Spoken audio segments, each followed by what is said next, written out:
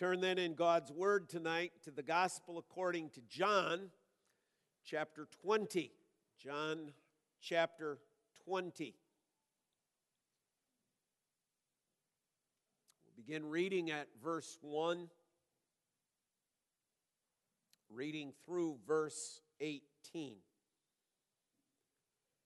John 20, 1 through 18. Let us hear the very breathed out Word of God.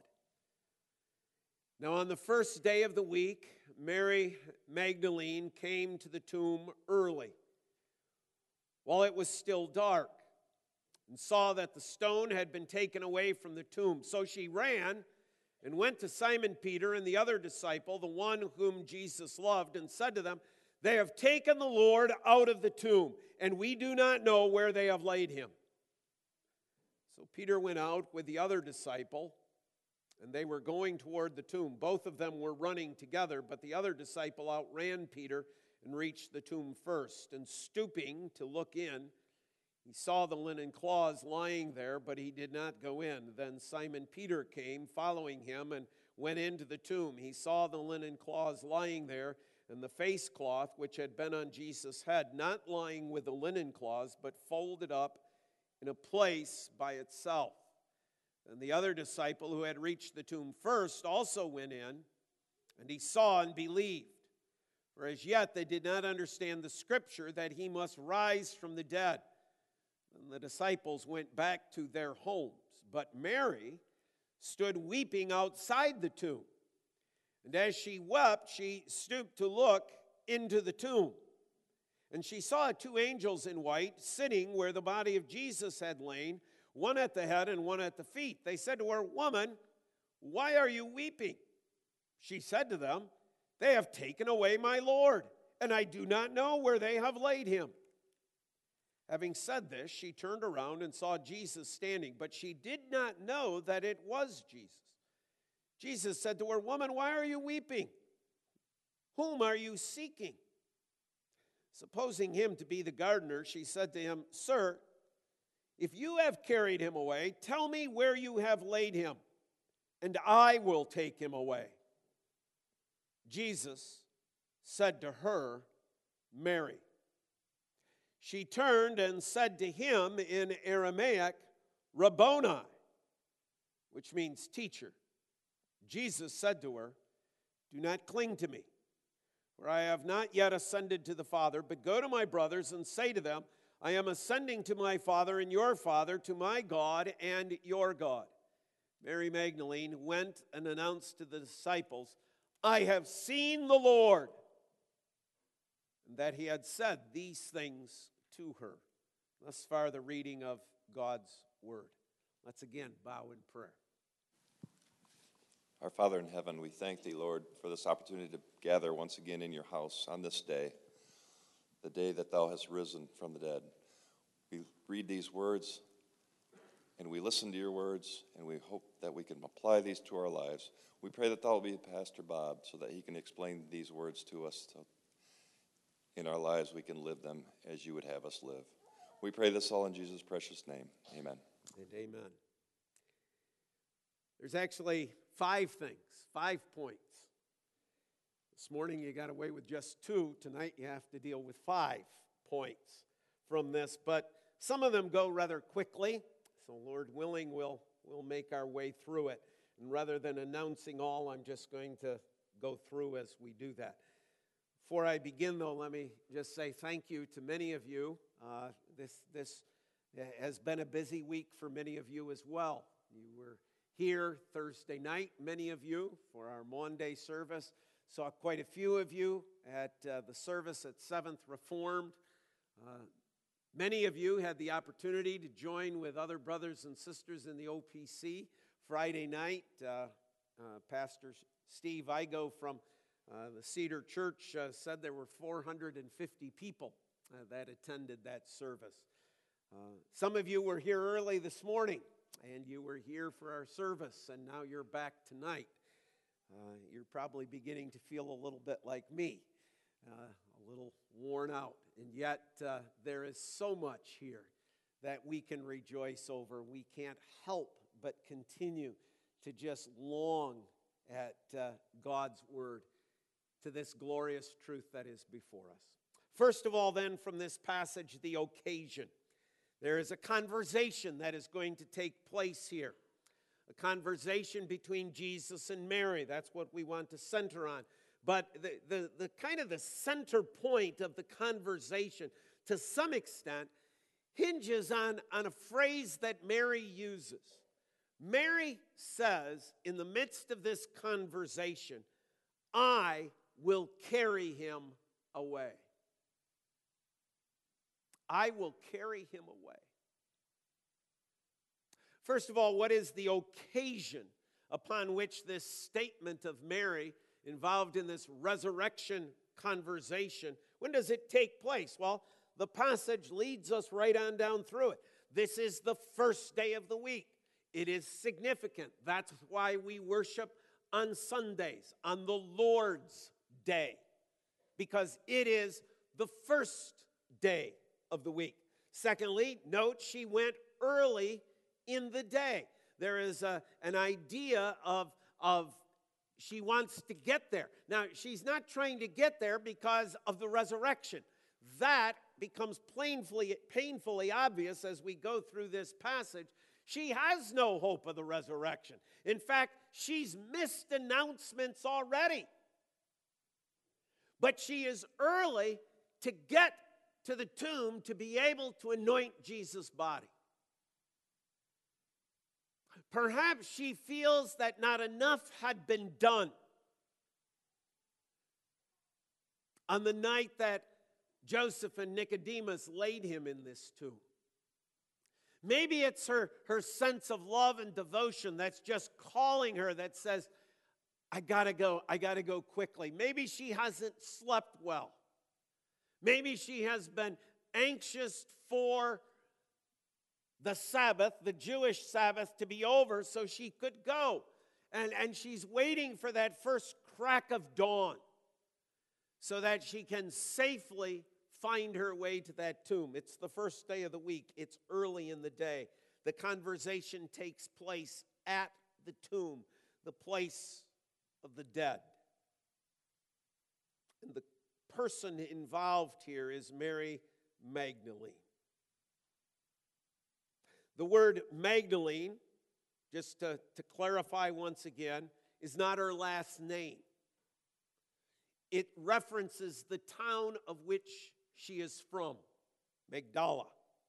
It's a town to the southern shore of the Sea of Galilee. It's actually only a few miles from Capernaum. It was, even at the time of Jesus, quite a noteworthy town. It's one that Herod had built. It was full of lots of trade and activity. It was a pretty wealthy city. It was also kind of deplorable in terms of the wickedness that was taking place there as well. But it's interesting that we read of no reference of Jesus actually ever going to the town, which is kind of an interesting thing to think about. He goes to little Nazareth, he goes to Capernaum, but he doesn't go to this town. It's something for us to at least think about and consider. Why would it be that Jesus did not go to that particular town? At least it's not listed anywhere in the gospel accounts. Doesn't mean he didn't, but none of the gospel writers call our attention to the town from which this Mary is. And you say, well, why do they always call her Mary Magdalene then? Because there are so many. If you read through even these last couple of chapters of the crucifixion and the resurrection, there are so many Marys to keep straight. This is simply one way that the Holy Spirit seeks to continually identify this particular woman.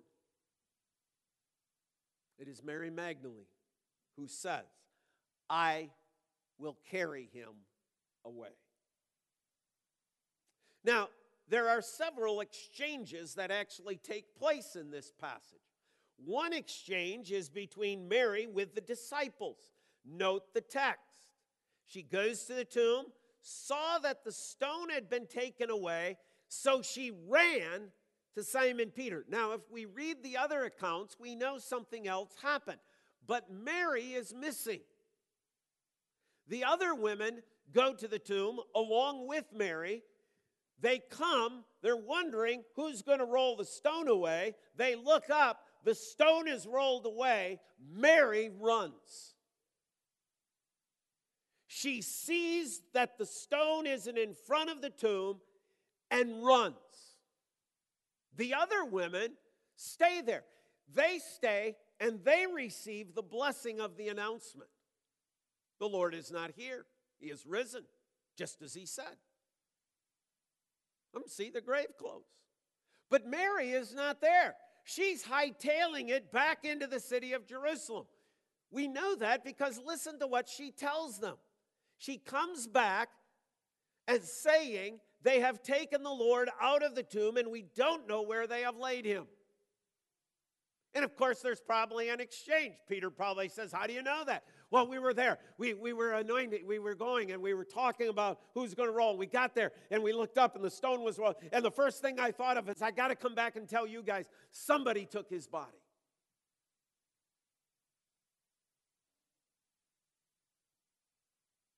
She didn't wait.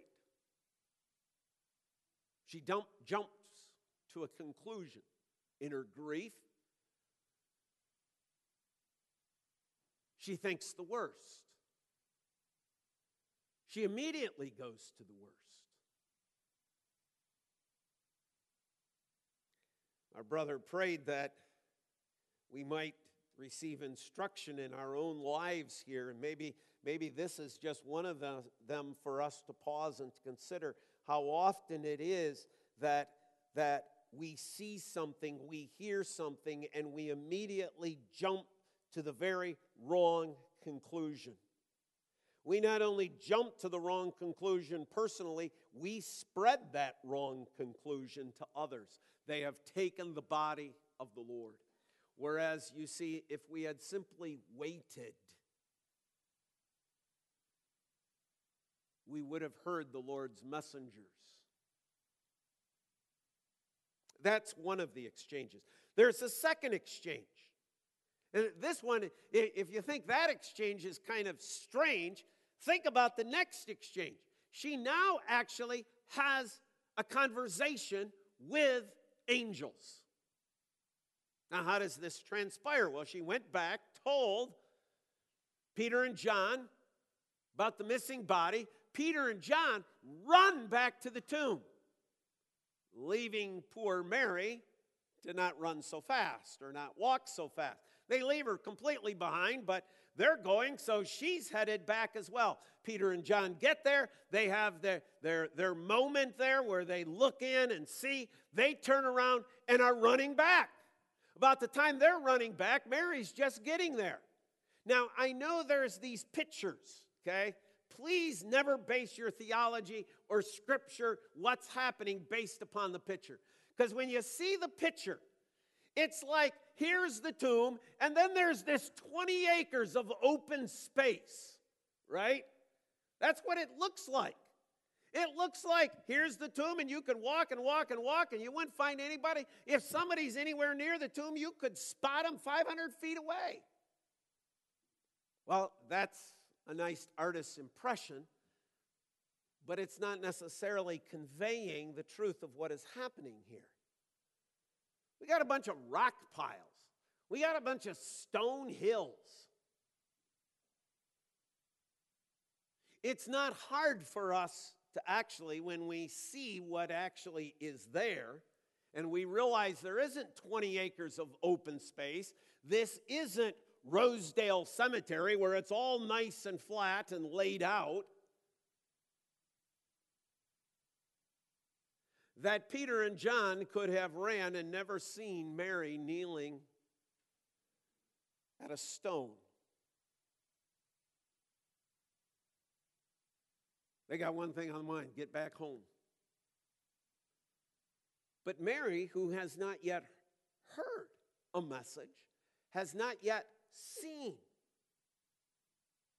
the evidence of the linen, is still outside weeping. Notice she is still missing the news.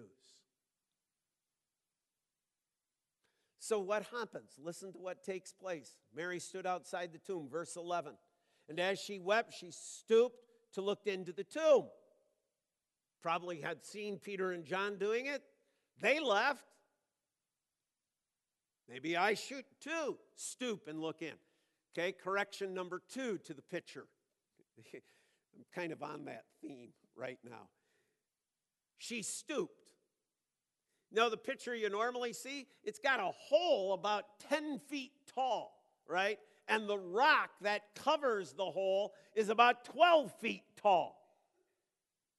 Why would Peter, John, and Mary need to stoop to go into a hole that large?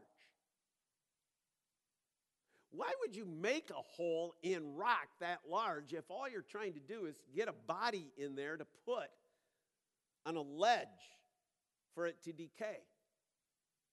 You stoop when what? When it's not as tall as you. Jewish people are not very tall. This hole is probably no more than 3-4 feet. She stoops. She looks in. And the conversation ensues. She saw. Now listen, she saw 2 angels in white sitting where the body of Jesus had lain, one at the head, one at the feet. They said to her, here's the conversation, "Woman, why are you weeping?"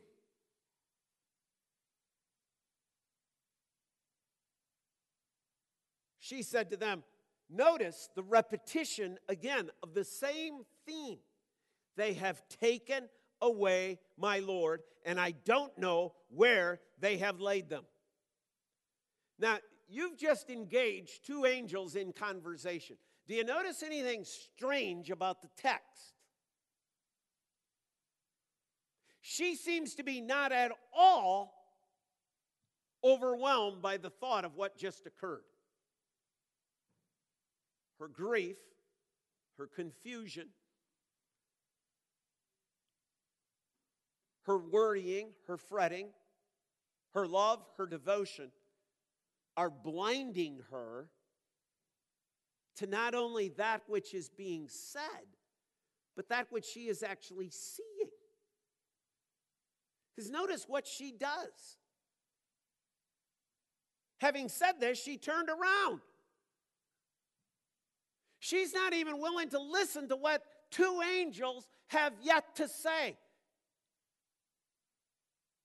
She's got her own thoughts. She's got her own agenda. She's got this all figured out, at least in her mind at this moment.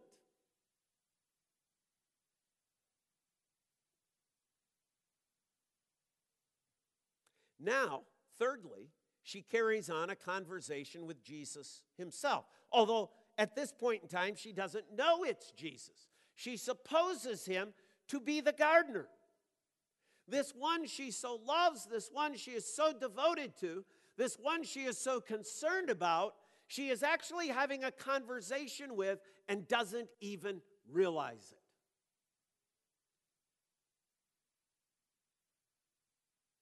Oh, my friends, how often is this not us? We are so busy worrying about things, so busy concerned about that which we think is the truth, that we pay no attention to the realities of what God is doing all around us. We pay no attention to even what God is saying to us directly, because we're caught up in our own problem, our own situation. I'm not saying this, my friends, in some way to disparage Mary, because this is all of us, and it's out of a great concern. It's out of love. It's out of care. It's out of devotion. It's out of concern for our children or our spouse or family or church member. But sometimes we just take it so far that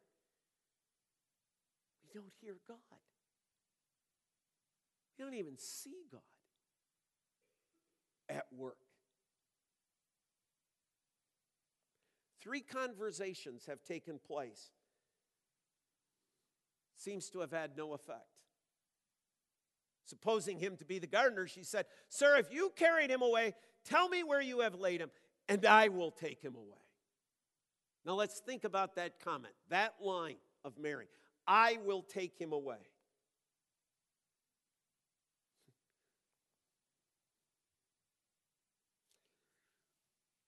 One of the things we learn about when Nicodemus and Joseph prepared Jesus' body for burial is that they anointed his body with spices. And I believe it comes up to somewhere, I read, okay, about 100 pounds is wrapped in this shroud with Jesus. Plus we have the weight of Jesus' body. Now think about Mary's comment. I will take him away. Mary knows this because she watched the burial. It's not like, well, she just thinks it's Jesus, but no, she knows this. She saw it.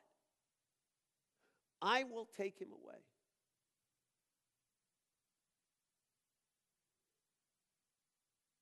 Now, humanly speaking, no, you aren't, Mary. You were worried about rolling a stone. You are not going to carry Jesus' body away.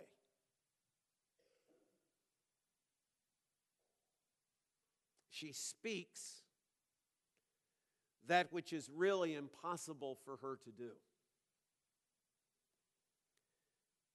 But she speaks it out of devotion. I don't know how realistically she thought she was going to do this, but my guess is that if the body of Jesus had appeared at her feet at that moment, somehow or another, she would have struggled to deal with this body. She would have exerted all the energy possible because of her love, her commitment, her willingness to serve Jesus.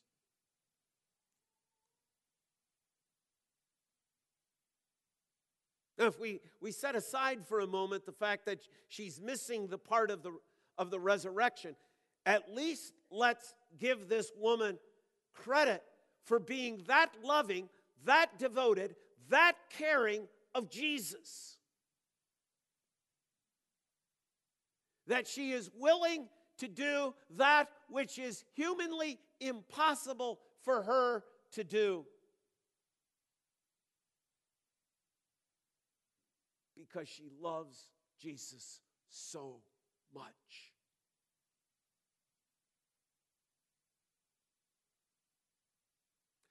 Maybe it would be good for us once in a while to make statements like Mary's.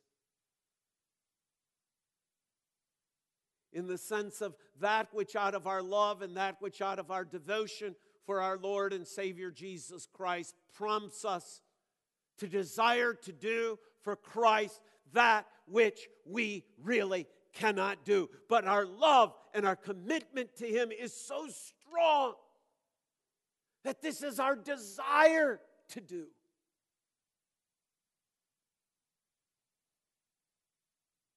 But you see, when you think about this comment, there is also a grasping, isn't there? She's still grasping at the fact that He is dead and He needs burial. See, that's why she wants to take Him away. She's going to take Him away, not going hand in hand with Him. She's got to lift His dead corpse. She wants to take care of His dead corpse. She wants His corpse to be anointed. I want to take care of this. He needs a proper burial. It was a Rabboni. He cannot be treated with such disrespect.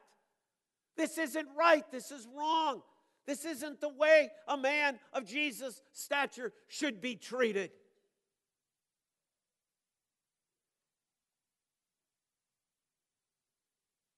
And I don't think we can falter there either. Because even in our world today, there is an intensity, is there not, to bury our dead. There's an intensity about this. Think during the Civil War even. They'd have one of these major battles, thousands and thousands of men killed. You know what they do? They basically go, time out, everybody cease fire. Why? Okay, you soldiers go out there, collect the dead. Let's make sure we get them all. We don't want to leave anybody out there on the battlefield. Okay, everybody, go get your wagons, go get your horses, load up the dead, let's take them away, because we want to make sure that they get back to their families. We want to make sure they get to the proper burial place. We want to make sure this is done right. Okay, everybody, north, you're done. South, you're done. Okay, start firing again. See, so intense is even our desire to bury our dead. And if you don't believe it, think of the thousands and thousands of dollars that we spend to bury a corpse. Mary's just saying, let me lug him around. Something I can barely do. We're willing to pay $10,000 to deal with a corpse. Don't falter on this. This was a good man in her mind. This was a great man. He deserves proper burial. And I will see to it that it gets done. I will. Notice that. I will take him away. Not, I'm going to go back and run and get Peter and John and we'll together with the disciples. Not, I'll go get the other women. No, I will do this. I must do it myself. Oh. See, we're still in that works righteousness. We're still in the I have to do it. I have to do it. I have to do it. The one to whom she is speaking has said, it is finished. It is done. But she's still living in the realm of I will do it myself.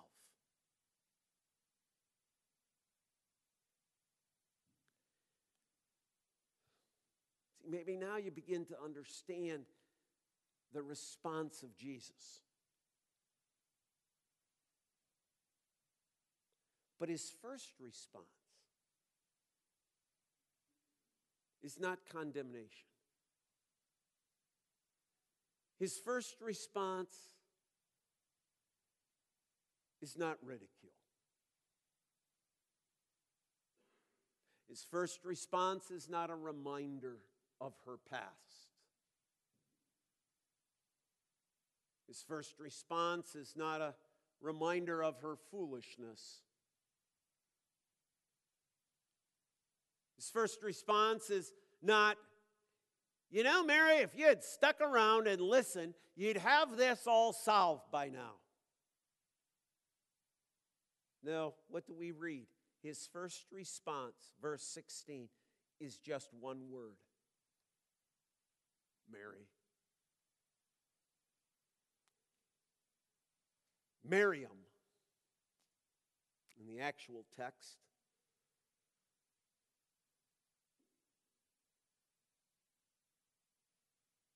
what a word of grace.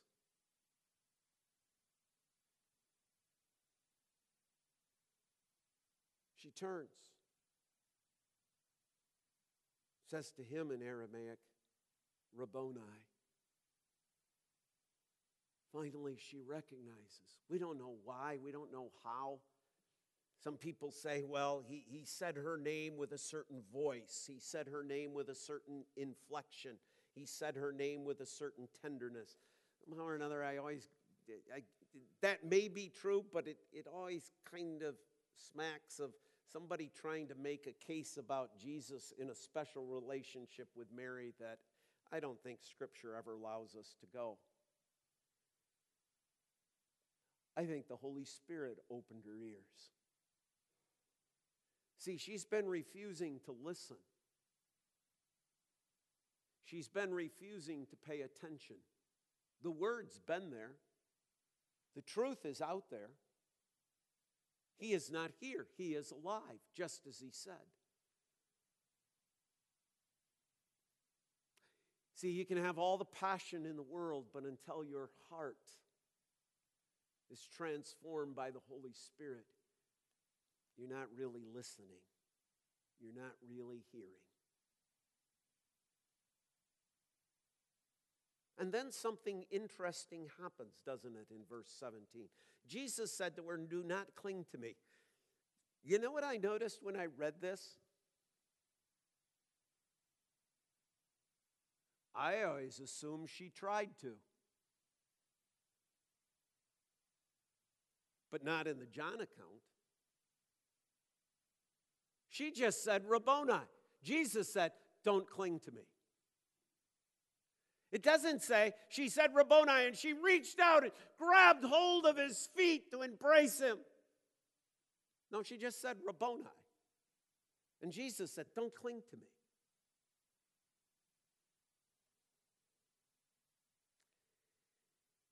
See, in this teaching of Jesus, he needs to remind her that the previous relationship had changed. This is not a word of condemnation. This is not a disparaging word. This is a word of tenderness. This is a word of care. As much as Jesus saying from the cross, "Woman, behold your son."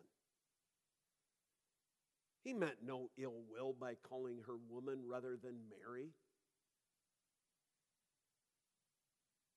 In fact, some of us might have trouble if a child called their parent by their first name.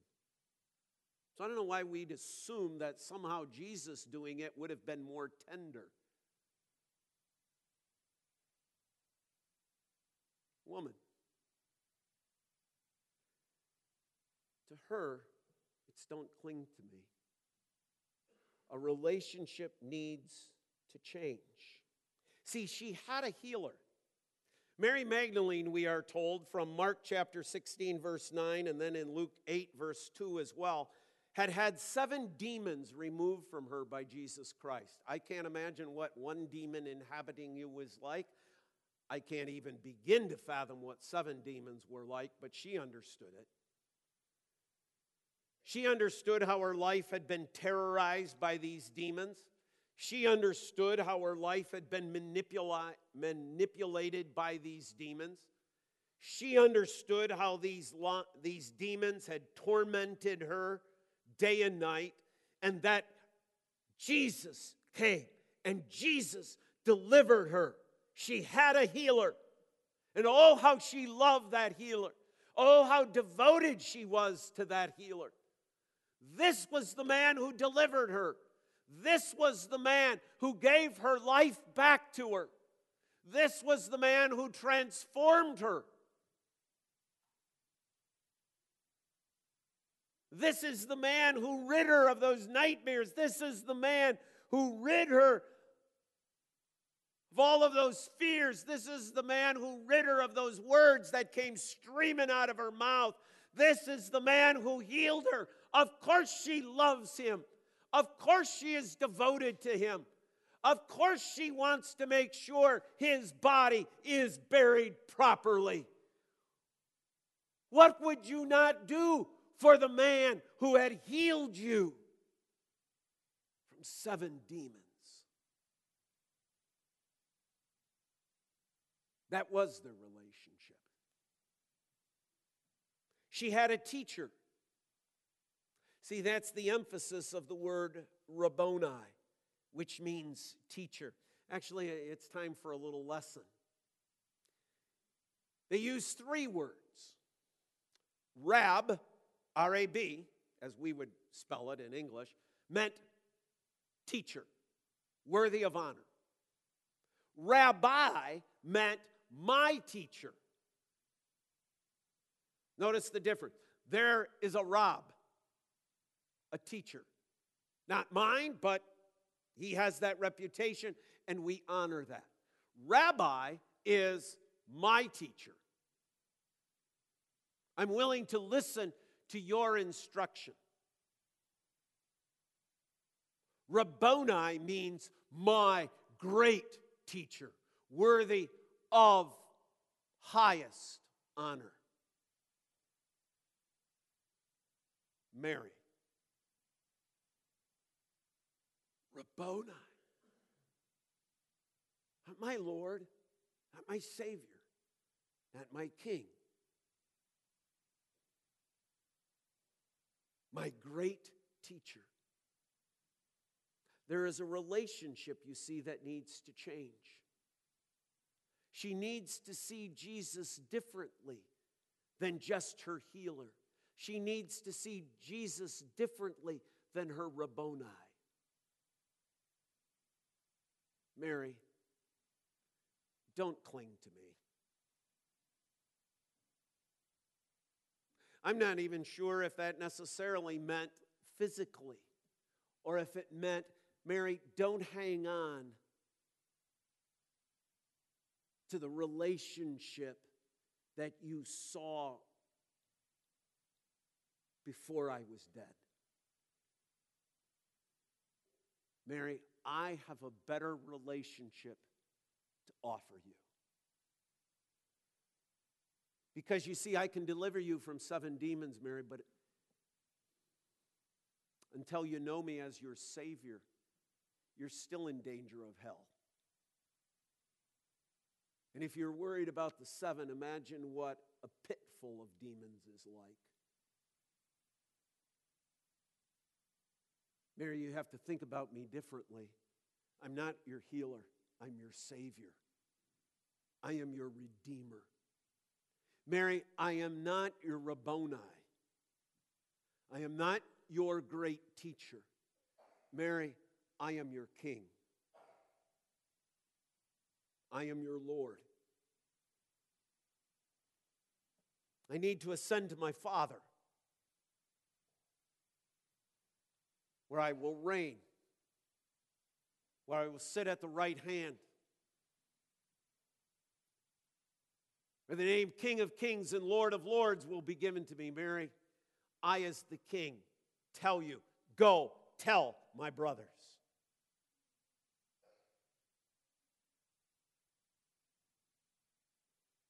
Grace entered in this woman's life in a way that grace had not entered it before. Because you notice, she doesn't stay and ask for some extra time with Jesus. She doesn't say, okay, I'll do that, but can't you and I just have a little chat? Mary went.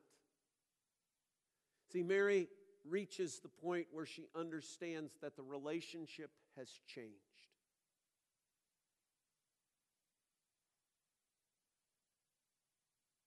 Not that is to diminish her love, her devotion. You see, Jesus doesn't disparage any of that. Jesus doesn't put any of that down. Jesus doesn't talk about that being foolish. What Jesus was after was a relationship. That's always what Jesus is looking for.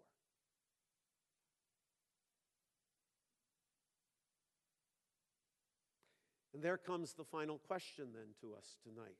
In what relationship do we find ourselves with the risen Christ today? What is our relationship with Him? Is it that we look to Jesus as a great teacher? Is it we look to Jesus as one who has really made my life much better, because since Jesus came into my life, everything is so much better?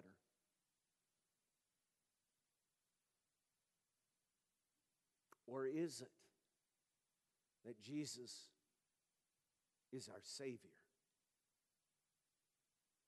That Jesus is our King? Do we need to be told, as Mary was, don't cling to me? I've got a better relationship than the one you have now with me. And again, Jesus offers that tonight. All who would come to me, I would in no way cast out. If you're not in that relationship with Jesus, by His word, this is His invitation. Come. Come. Enter into the new relationship that the resurrection makes possible. My resurrection makes it possible for you to have a Savior and for you to have a King. Come. I heard the voice of Jesus say, come unto me and rest. And God's people say, amen. Father, thank you for your word, for its reminder tonight of your call to each one of us, tenderly, personally, compassionately, graciously, calling our name. Enter my rest. I'll never turn you away. Come. Thank you for your grace. Thank you for the work of the Holy Spirit that has enabled many of us by faith to grasp hold of the invitation of Christ. Father, we would pray again. If there are any here tonight who know not, that today, Lord, they would hear the voice of Jesus and that your Spirit would draw them into a saving relationship with the resurrected King of Kings. And God's people say, amen.